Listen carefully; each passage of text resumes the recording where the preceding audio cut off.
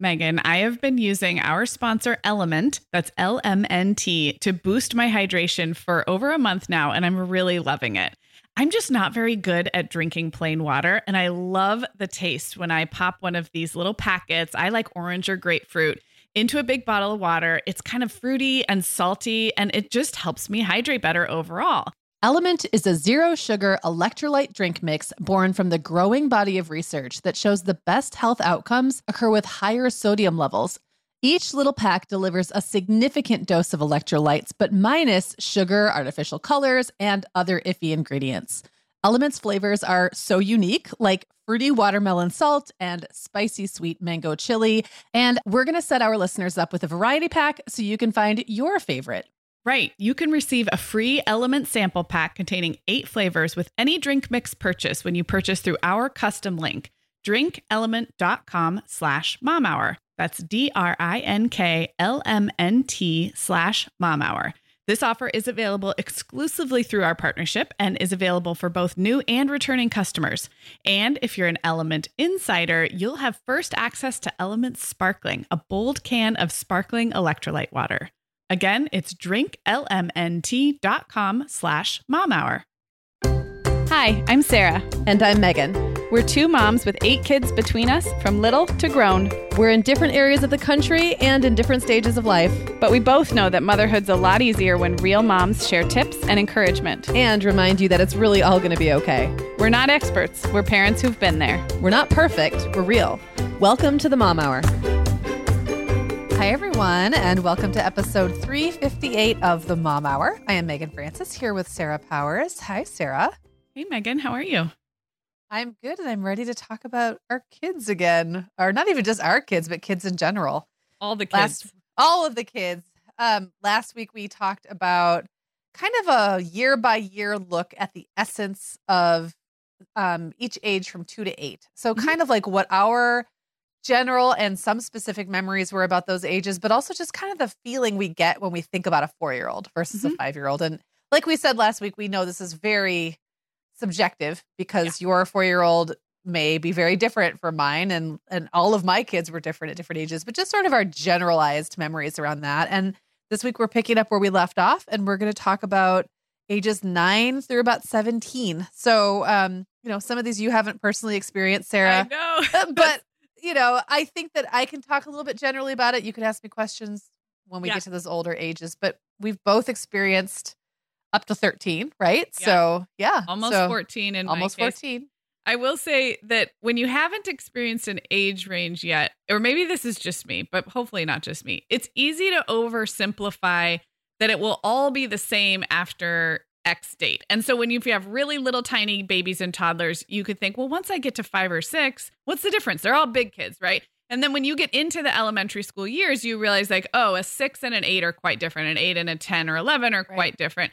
And that's, I feel like, where I am coming into the teen years. I think a few years ago in my mind, I just kind of lumped the teen years all together because I wasn't there yet. And then now that I am in it, I have an almost 14-year-old and an almost 12-year-old. I'm like, oh, I really do want I want Megan to tell me what's the difference between 13 and 15 and 17. Because of course those aren't going to be the same. That's not how it works. They're not. And I will also say that even if your experience doesn't match up with the age, like my reference points as ages, the difference between a 14 and a 15 or a 15 and a 16, you'll still notice some difference. Like there's always late bloomers, or there's some kids who skip over. Like personally, as a teenager, I really never went through like a rebellious or grumpy phase. And I don't mean that I wasn't internally grumpy. I just don't think my parents would have experienced it. That was very much a personality thing.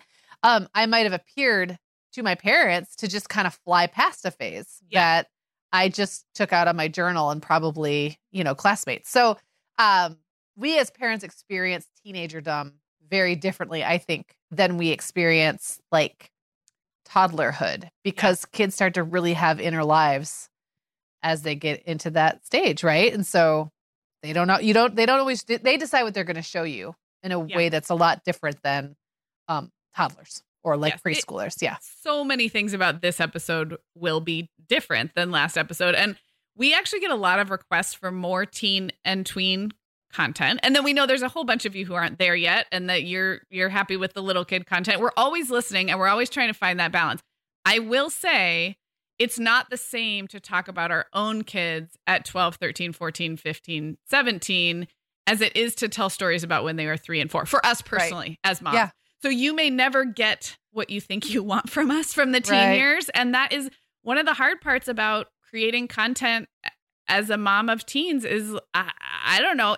It's not, I mean, there's some privacy issues, but there's also just, they're in the middle of it right now. Maybe in 10 years, we'll do a podcast where we look back on the teen years. I don't personally feel like I could give a lot of teenage stories and advice when I'm in the middle of it. And maybe you feel differently, Megan.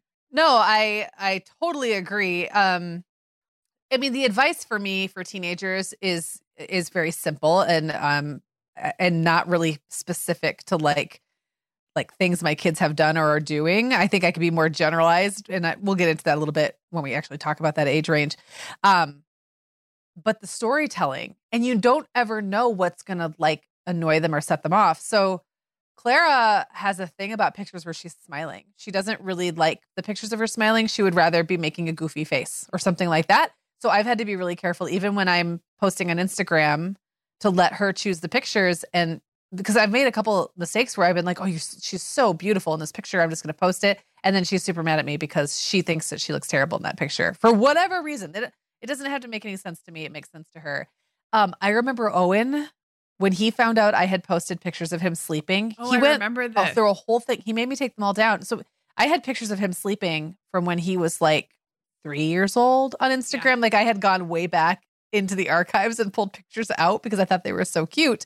He just had a cute little sweet face and he would sleep with his hand under his cheek, and then I think he was around 12 when he discovered that my feed had, half a dozen of those. It's not like I was a weirdo stalker.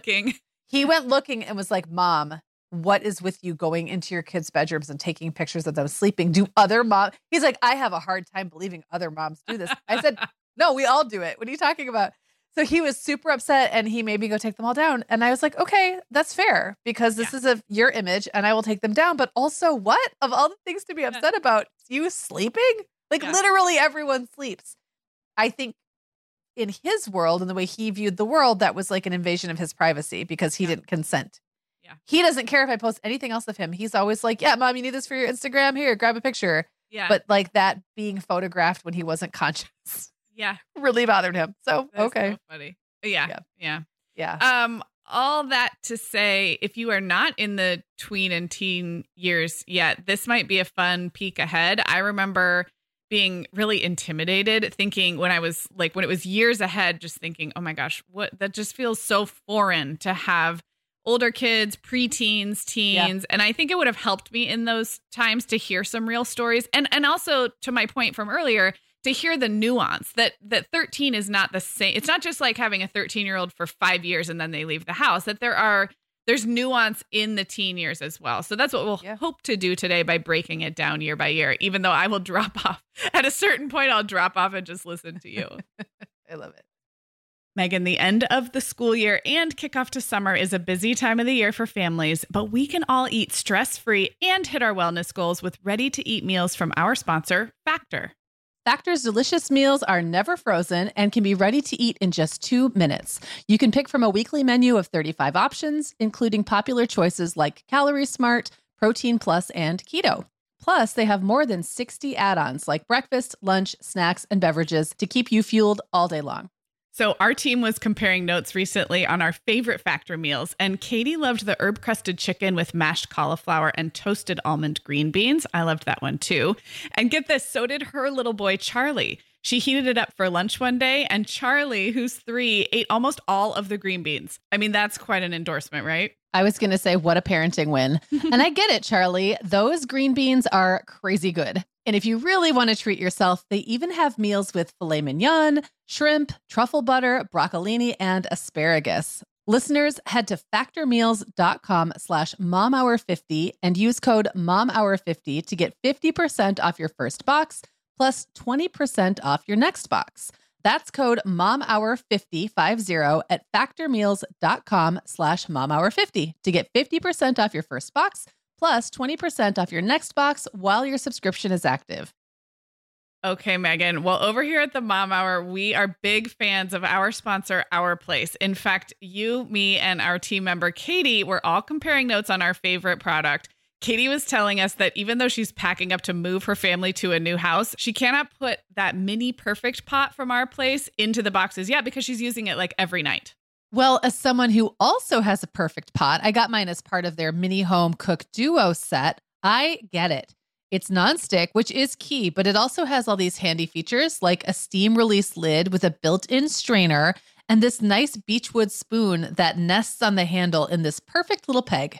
Okay, well, I didn't get this pot, but now I want it. That sounds so great. Our Place's cookware is great to cook with, beautiful to look at, and healthier for us as well. All of Our Place's products are made without PFAS, also known as forever chemicals. In addition to their cookware and tableware, Our Place is also making waves with their Wonder Oven, the most stylish all-in-one air fryer and toaster oven. Again, free from the forever chemicals found in many of those air fryers. Listeners, Our Place offers a 100-day trial with free shipping and returns, and we've got a great deal for you. Go to FromOurPlace.com and enter the code MOMHOUR at checkout to receive 10% off site-wide. That's FromOurPlace.com, code MOMHOUR. Okay, Sarah. So I'm going to hand this one over to you to kick off. What do you have to say about 9-year-olds? Because you have a new one. Yeah, so I have a relatively newly 9. I guess it's been a couple months now, but a fresh 9. And I have lots to say. Again, I mentioned this last week when we talked about 5-year-olds. There are certain ages where when it's your first kid, this number feels huge. And yet when it's your last kid, you're like, oh, but it's still little. And I think this about 9 too, because when your first kid is 9, you are starting to see the tween and preteen years either playing out right in your house or in peer groups or, you know, people around you. Your 9-year-old might have peers in their friend group with early signs of puberty already. You might be dealing already with like big emotions and friendship drama. So like when you are moving into that phase, 9 can feel like, oh, like we're here. I thought this was preteen stuff and we're only 9.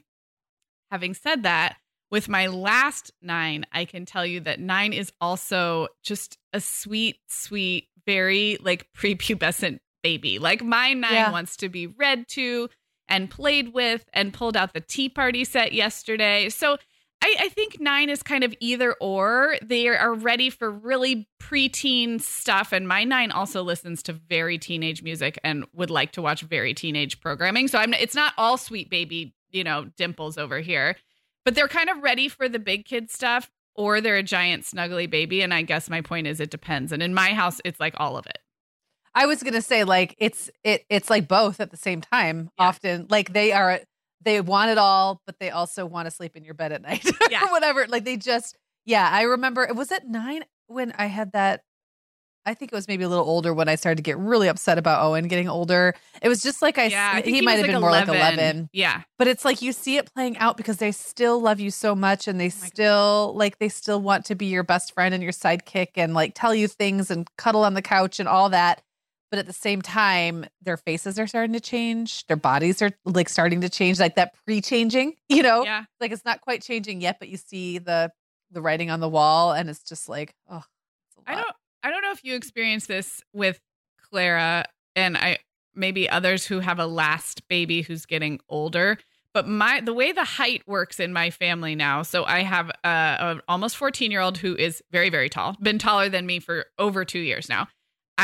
We'll get to him in a minute, but I have an 11 and a half, almost 12-year-old who's rapidly growing. He's just under my height, but he looks like if you lined him up with a group of adults, he'd be like a short adult, right? So he's probably 5'2" or 5, something like that.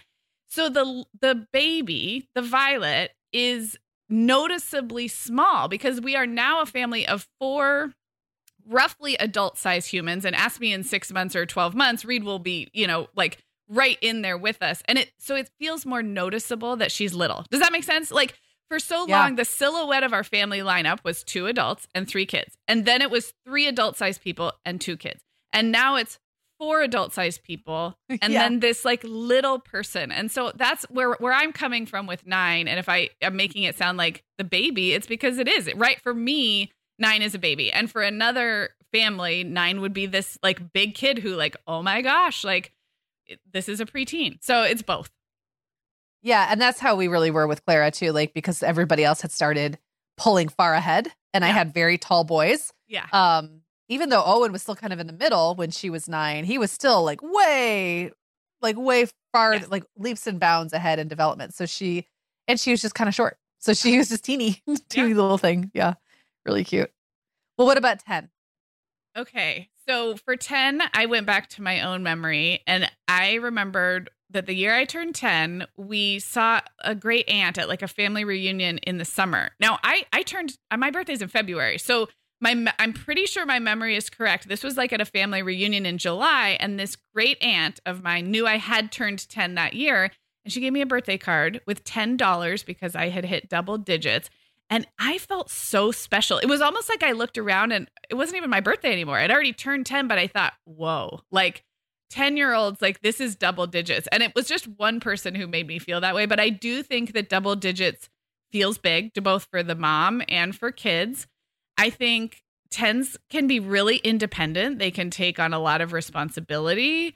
I think 10s can have really great friends and start to be a good friend. But I also think they can start to feel some of the pressures of more like sophisticated relationships and friendships. Sometimes they feel more academic pressure. There's just a little bit more of the weight of the world on a 10 than on a 9.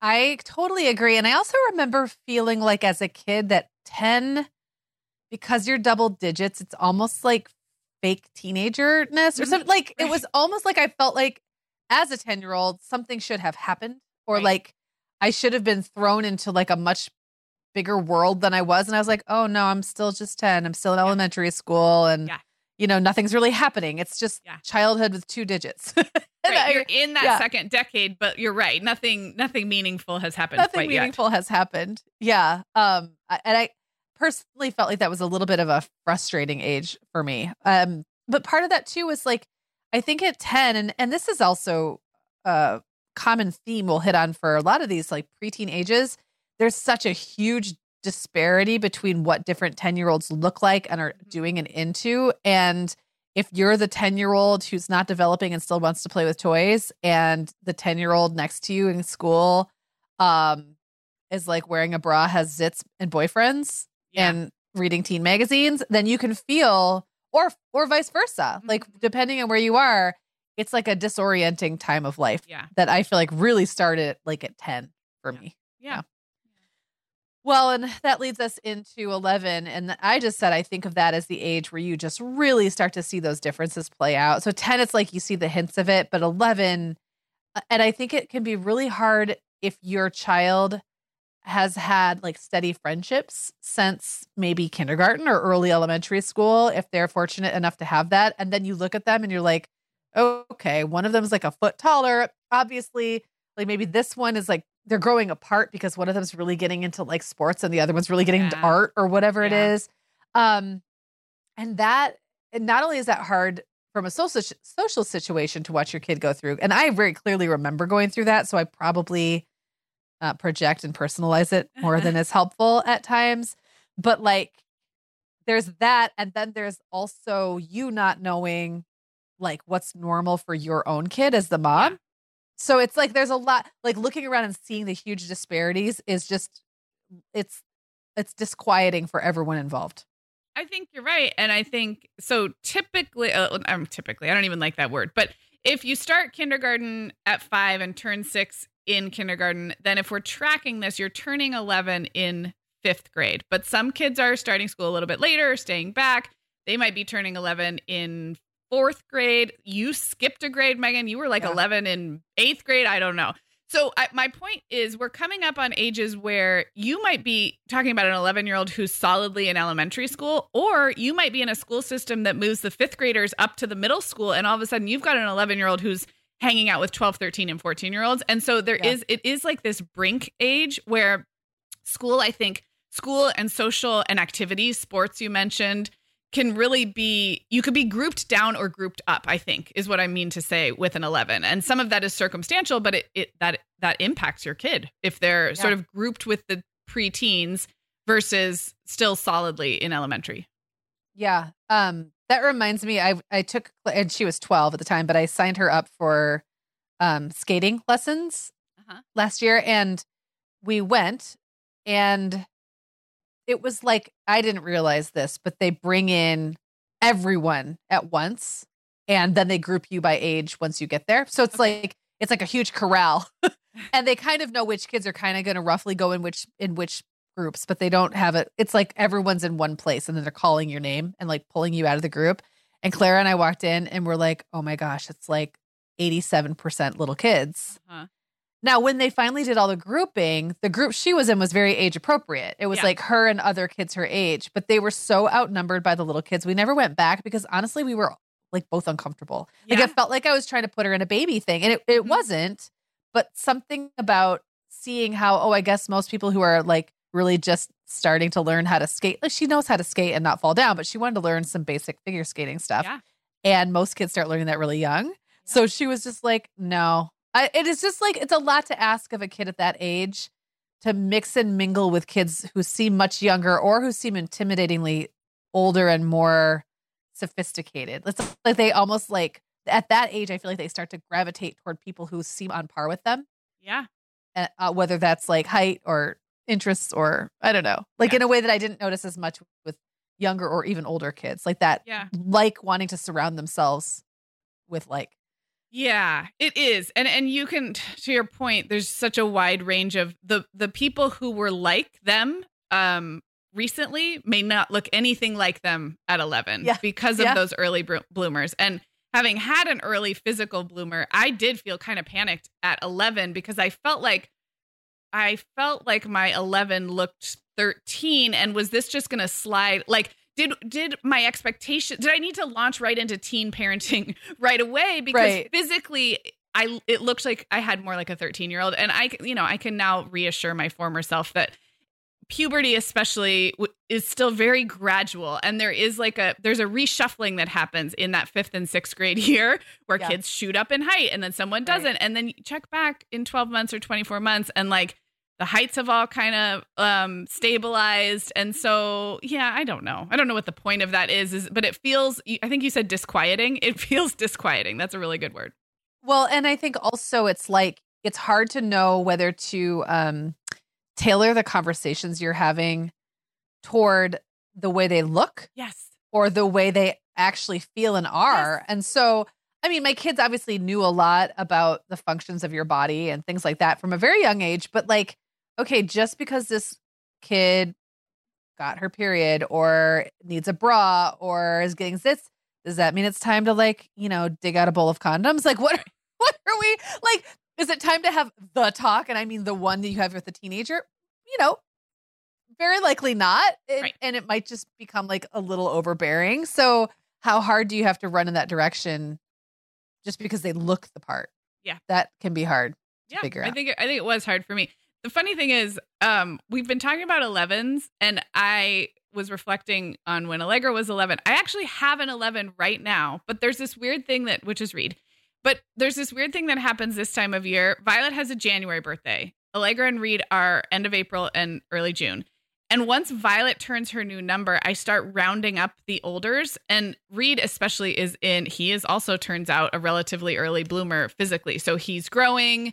His voice is deepening. And in my mind, he's already 12. So when we were like doing this whole 11 reflection, and then I was like, wait, I have an 11 right now, but he just doesn't seem 11. He seems 12 to me right now. So there you go. Yeah. Yeah. And when I think back to my 11, I mean, I was like a baby.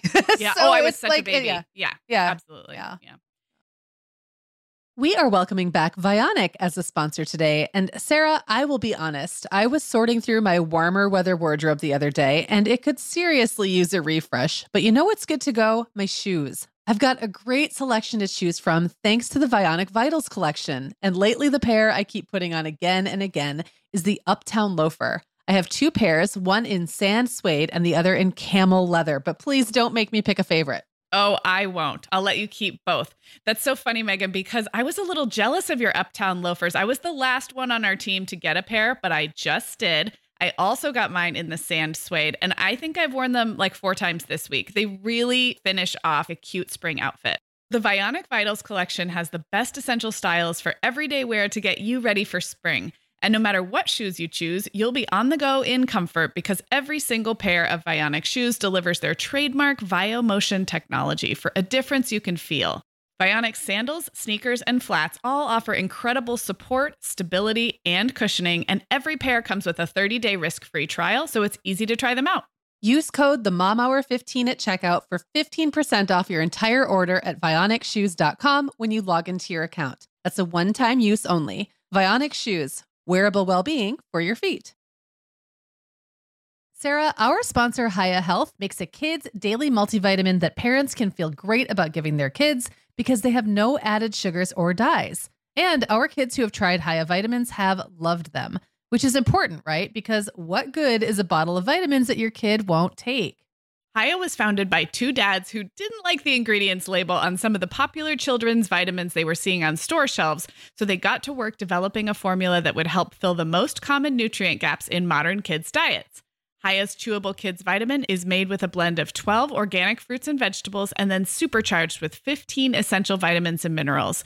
They're also vegan, dairy-free, allergy-free, gelatin-free, and nut-free. Hiya manufactures their vitamins right here in the USA with globally sourced ingredients, and then they ship their chewable vitamins directly to your door on a pediatrician recommended schedule. We've worked out a special deal with Hiya for their best-selling children's vitamin. You're going to get 50% off your first order. To claim this deal, go to hiyahealth.com/momhour. This deal's not available on their regular website. Go to hiyahealth.com/momhour and get your kids the full body nourishment they need to grow into healthy adults. Okay, Megan, I'm still with you here, but only for a couple more numbers. So we're going to talk about 12s, and you just had you have a recent 12 who's newly 13, but you've had five 12s. I have now had 5 12-year-olds. One thing that really pops into my head when I'm thinking about like physically a 12-year-old is that the shapes, like the bones in their faces change. And it happens really quickly. Sometimes it's more starts when they're 11. Sometimes it doesn't finish till they're 13 or so. But like Clara's face looks completely different than it did a year ago. And that all happened while she was 12. Like her cheekbones became more pronounced. Her nose looks different. It was very different in my boys. Like they have like little man faces when they were 12.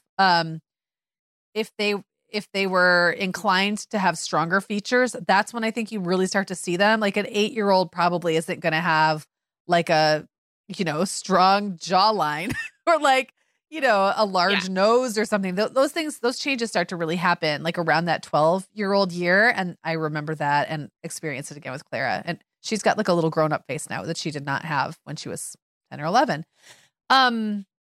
Adolescent awkwardness, I feel like, is at its peak around 12. So the zits, like the little zits that are like clustered all over the forehead and like greasy hair, weird smells. But I also remember from a more personal note, I personally remember going through lots of growing pains with my friendships at 12, not really knowing who my people were, trying to let go of some friendships from elementary school that didn't fit me anymore, but not knowing who my people would be. And then also that feeling like this is forever, and not having the perspective to realize that actually 7th or 8th grade or whatever grade you're in, it's just a year and no one will remember this next year and you will have a totally different friend group or whatever.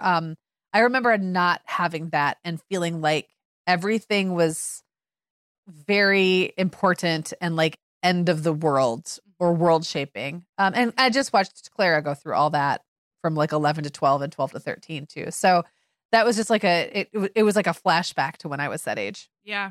I think friendship transitions is a really important one to bring up because I think that freaks parents out. And I remember, I think in an interview I did, an expert interview, just like being reminded that they're supposed to do that is practice for mature relationships. And if they don't actually occasionally have a friend breakup or a friendship reshuffling, like somebody else shuffles to the top of the pile, they actually want them to do that because it is practice for real life, and it's good fodder for talking about friendships and relationships. So I'm really glad you brought that one up. I wanted to say something about 12 and like what we mentioned about having this body that might look closer to a teenage or even adult body, but the mind and the executive functioning skills are that of a child. Because it really can come out in things like personal hygiene. Like we all know, like preteens and teens need deodorant. They might need different undergarments that they need to wear. They might need to bathe more frequently. And like, I'm not going to say power struggles, but like the learning curve of how much to be involved, how much is how much is like a house rule of how we take care of our bodies, and how much is like, well, like it's your body, your decision. And I have gone back and forth, and I'm kind of somewhere in the middle, I guess.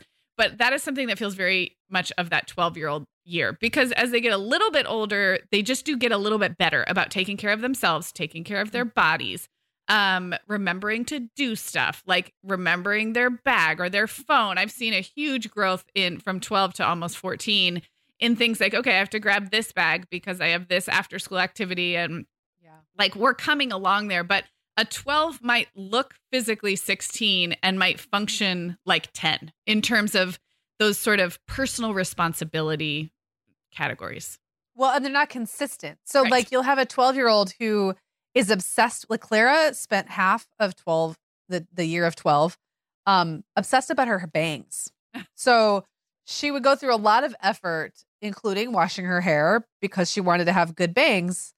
And then I'd look at her one day and be like, well, when was the last time you showered? She's like, I just really haven't in a few days. I'm like, well, what about your bangs? I mean, like if you're going to suddenly start showering all the time, and I think I don't have to worry about it anymore. And then like you go 3 days and you don't, what? Like, so it's that they get it in little spurts, but they don't get it. They don't apply it all the time. I'm sure I was that way too, actually, because I remember being really into certain areas of personal care, like you said, hair or maybe clothes, but I don't think I was taking good care of my body overall. So yeah. Yes. Yeah. Me neither. Well, okay, here we are, Sarah. We're heading into the teen years. Are you ready? I am. I've been here. I'm like starting to get comfortable here. Okay. All right. So I guess I'll just quickly mention that the things that because I now have a newly minted 13-year-old, and I've gone through this a few times in the past. The thing I've really noticed about her that I would say, has been leading up to the year 13, is she's very like justice minded. And I think for some kids, depending on, it's kind of like a 6-year-old again in a way. And depending on their friend group or like their environment, that could look like activism or social justice. But I think sometimes it just looks like, I can't believe there's this boy in my class and he's so annoying. And that's how it is with Clara. She cannot stand it that there is like a group of guys in one of her classes that are rude and get away with it. Like it just drives her nuts. Unconscionable. It's unconscionable. And it's high drama. So every day she'll come home. Now, Clara has literally no drama in her personal life right now. It's all borrowed drama. Like it's all third-hand drama. But when she comes home and starts talking about it, you would think she was personally enmeshed in every single story she's telling me. And sometimes I'm like, who is this? Who's this girl that you're talking about? Yeah. And she'll say, oh, I've mentioned her before. I'm like, right, but is she your friend? Do you hang out with her? Oh, well, no. This was just happening. And the way she's talking about it, you would think she was at the center of it. But it's like that needing to know the scoop. Yeah. And have something to come home and very like, and just be very dramatic about while she retells it. And so now I just look at it as a music. For a little while, I was getting a little, and it started when she was 12, but it's almost like intensifying now. Mm-hmm. I was a little concerned, like, is this girl starting problems every day? Is Claire going to school and fighting? And then I realized none of this has anything to do with her. Yeah. It's just the retelling of it is entertaining for her. Yeah. Well, and it's probably like an expanded sense of the world. And just like you said, justice in the world, how the social systems work and who's got it coming to them and who like hasn't gotten their comeuppance yet and all of that. Yeah. Yeah. Jockeying. Well, I was going to add, and this is sort of similar, but I think 13 can be a time of intense obsessions that can come in the form of music, pop culture, fashion, activism, and causes. Like you said, I have noticed some very intense black and white or binary thinking about which is what you're saying, right and wrong, like this kind of like growing into a mature sensibility about the world without the gift of nuance yet. Yes. Learning stuff about how the world works but who knows where they learned it? Maybe TikTok, maybe hearsay at school, and then bringing it home like it's a fact. So it's like an authority. What's the word? What is the word? Authority, like on the world that's misplaced, comically misplaced. And I actually remember you talking a little bit about teenagers in that way, like thinking they know, thinking they have suddenly been given the gift of knowledge, and you're like, hi, I've been on this world for 42 years for a bit. But you can't. But you cannot. I mean, you cannot say that at all. I remember very clearly being 13 and someone like around me making a mistake, or like something I thought was a mistake, and me being like, "What fools!" And then realizing I was wrong. Like and being like, "Oh, whoops!" But that didn't. It took a long time for me to realize that sometimes the things I believed were absolutely right weren't right, and that might mean that I should check my sources or get a second opinion or not say anything. Like that was a skill that took me into my 20s really to really learn. But I started with all the mistake making around 13 because I was opinionated about stuff that I knew nothing about. Right. Or I kind of also remember the feeling of really realizing that my parents did not know a lot of things. And I suddenly knew a lot more things than my parents. And I think that's pretty common too. And maybe they did know things, but just hadn't bothered to bring it up. Like, I don't know. It's just this, like, it's like a 13 feels anointed by mature knowledge, but like really isn't. Can I complain briefly about eating and the diet? Because I have a feeling this is like throughout teenage years and I'm just kind of newly initiated. So I will lay it out and then we can go into 14 and 15. You can tell me how this progresses. But I remember an episode, Megan, not that long ago, where you talked about teenagers needing the simplest form of food. It didn't really matter what it was, but if it required like a microwave, that was too much. So we are just coming out of this very busy time where Allegra was in a play, had a school trip, like not home for dinner. And I feel like I am feeding a toddler again. In fact, I was doing things like secretly cutting up fruit and like putting it out on the counter like you do when your kids are little, just in the hopes that it would get eaten. And instead it's like, I don't know. I feel like teenagers or 13-year-olds either don't eat or eat very haphazardly or subsist on candy they buy from the school, that's like snack shop. Yeah. I mean, and I did this too. So, but it's new. Yeah. And you know me, I'm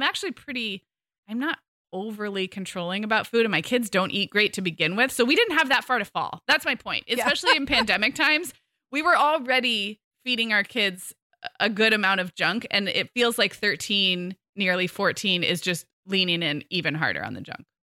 Yeah. I will say Clara will come home from school and ask me if we have anything sweet.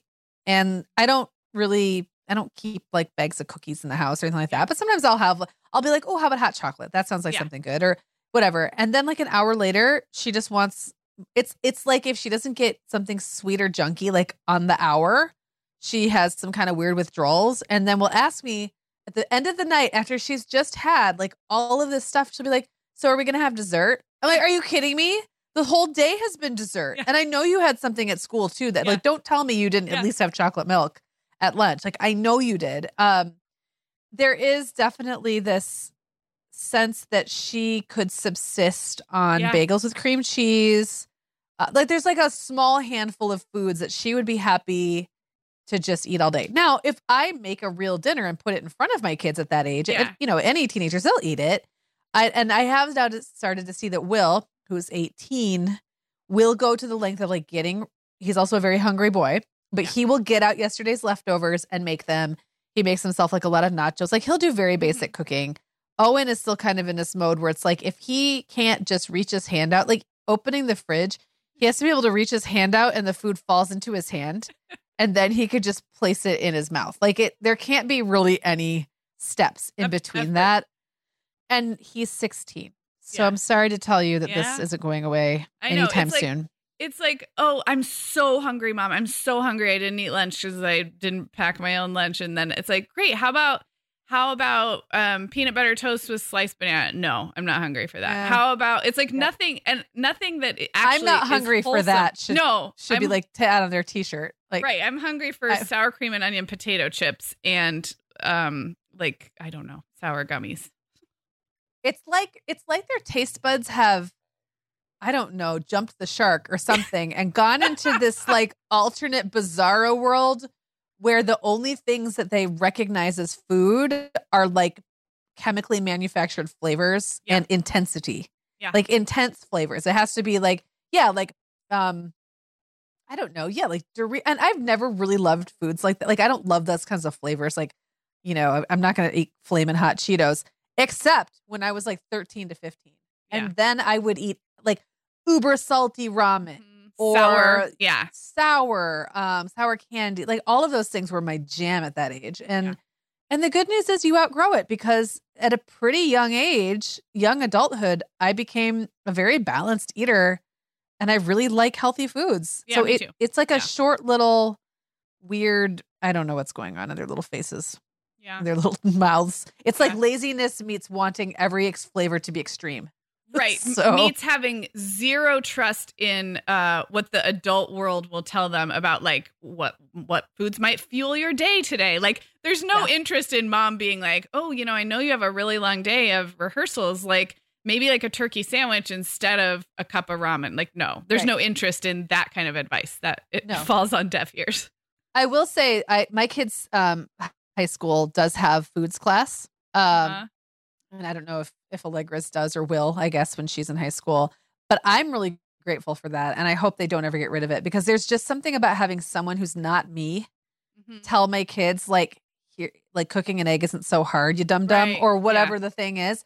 And then having them like have to care a little bit about nutrition just to get the grade, what otherwise they might not. Like that's a good it's point. been really useful actually in my family. I will say Jacob did not do well in foods class because the teacher had a very old school mindset and insisted that margarine was better for you than butter. Oh, right. And he got into like, I don't know, they had some kind of altercation because he was like, well, my mom said that's not true. And then like he refused to like write that on his test or something. And I just remember it becoming a thing. Like he wouldn't. He's like, it's not true. Jacob had very specific ideas about like science and health from and nutrition. like, right. He did a lot of research. From a teenage age, right? Yeah. Yeah. Yeah. So he didn't have any humility.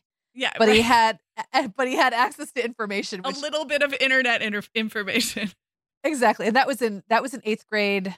It wasn't called home ec anymore, but whatever, like the thing is where it's like foods and sewing and whatever all wrapped into one. Life skills. Life skills. Yeah, it was his life skills class. So he would have been 13. And that didn't go super well. So well, I'm about to have a 14. So a month from today, Allegra will be 14. So this is the next phase for me, but I don't have anything to say currently about 14-year-olds. And you were going to kind of group the last few years together, right? Yeah. So I'm going to go ahead and just group 14 and 15 together and then 16 and 17. And obviously there are differences. And it's kind of like, what's the difference between a 25-month-old and a 32-month-old, right? Like, you know, there's a big difference at one end of 14 and the other end of 14. Sure.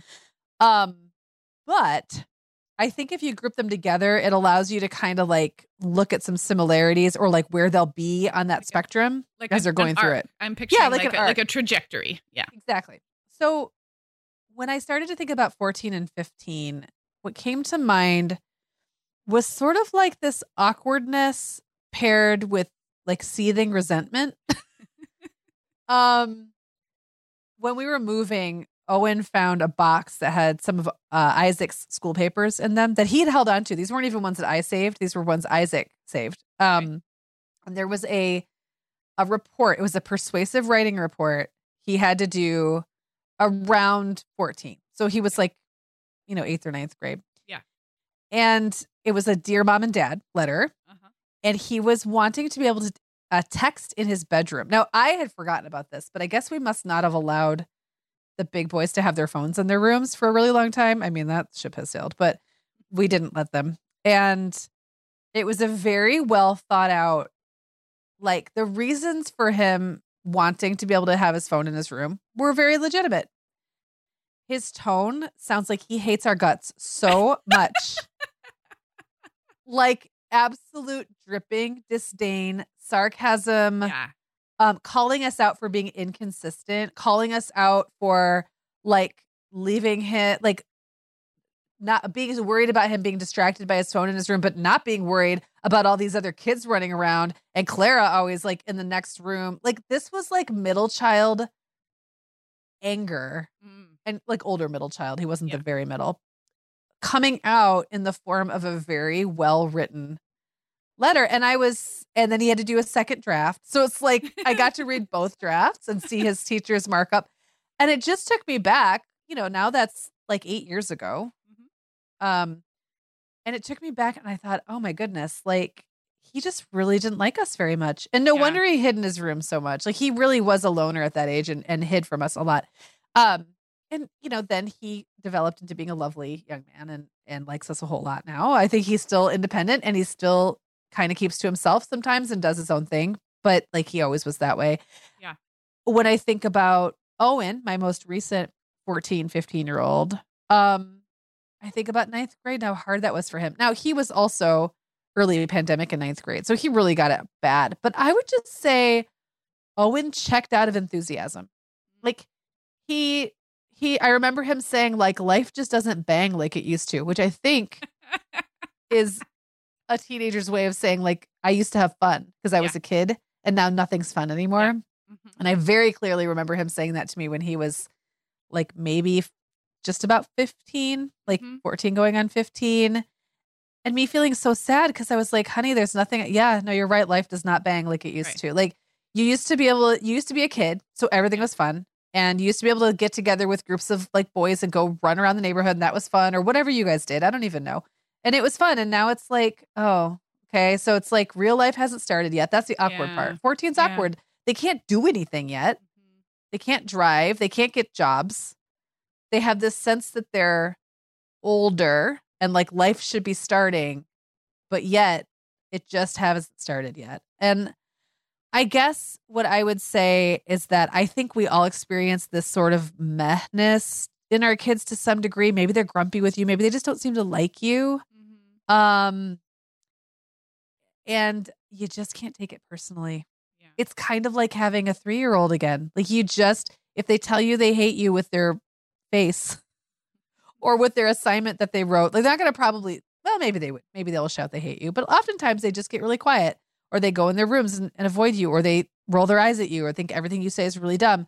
And it's not about you. It's not about your parenting, and it will pass, but it's like so hard when you're looking at this person who's so big and you're like, you're almost there. Just be nice to me. Like I've done all this work and like, let's just make this work. And they can't. Their hormones are crazy. And they're also in a phase where literally you stress them out. There's research around like your presence stresses your kids out. Yeah. And it's not because you're a terrible parent. It's because you're a parent. Yeah. And they're starting to separate. Everything in them biologically is like trying to clamber out of the cave. Yeah, exactly. So for me personally, the way I would like say that I learned to parent teenagers, and I did not get it right. And I would say I probably made so many mistakes with Jake and Isaac that I hopefully didn't make quite the same with Will and Owen and won't with Clara, is like ears open, hands off. So it's like my ears are open. I'm here to listen. I'm paying attention, like out of my peripheral, out of the corner of my eye. But the minute I get too up in your business, I'm either making it my business, which has never felt like a healthy approach. Yeah. Or it just makes it worse. Or now they don't want to talk to me. Or now they're self-conscious. So it's like I need to be open. Like I need to be receiving, but I need to make sure all of my feedback is like delivered in almost like a roundabout way. Or like real neutral, real turns, very like neutral. The dial turned all the way down. Yeah. And I want to just be open to it. But often what that means is they're just dropping like a nugget as they're walking past me. Like they're not going to look me in the eye and be like, Mom, today was a very interesting day at school. Here's what I learned about myself. And I had a really difficult time with a friend. It's going to be more like a little bomb they just throw over their shoulder as they're walking by, or they'll say something and I'm like, oh, that's interesting. I'm going to file that one away. But yeah, it's rough. I would say 14 and 15 is for me has been the hardest part of I've heard that. I've heard it about 14, especially. Yeah. So yay. And I've also heard that it's a little later for boys. So I would say that was probably true for us, where it was more like 14 going into 15, 15 going into 16 was like the hardest part. But I have heard for girls it starts sooner. And I would say that's tracking for Clara so far. Like she seems to be hurtling towards that a little faster than the boys were at her age. Yeah. Oh, so then the nice thing is we move into 16 and 17. Do you want me to tell me about this silver lining? Yeah. Okay. Yeah, I was trying to think if I have anything to add or ask, but no, just launch in. Okay. So again, very dependent on the kid, their personality, their maturity, the relationship they have with mom and dad, all those things factor in. But in general, I have seen a huge improvement in my boys going from, I don't have a girl yet at that age, but going from 15 into 16. So sometimes like a few months into 16. It's not like overnight. And then like 16 into 17, even better. So I guess what I've noticed is that it's not that perpetual annoyance. Mm-hmm. Like they may still kind of like make fun of me a little bit or whatever, but it's in like an aren't you cute kind of a way, but it's like good natured. Like we're all having fun together.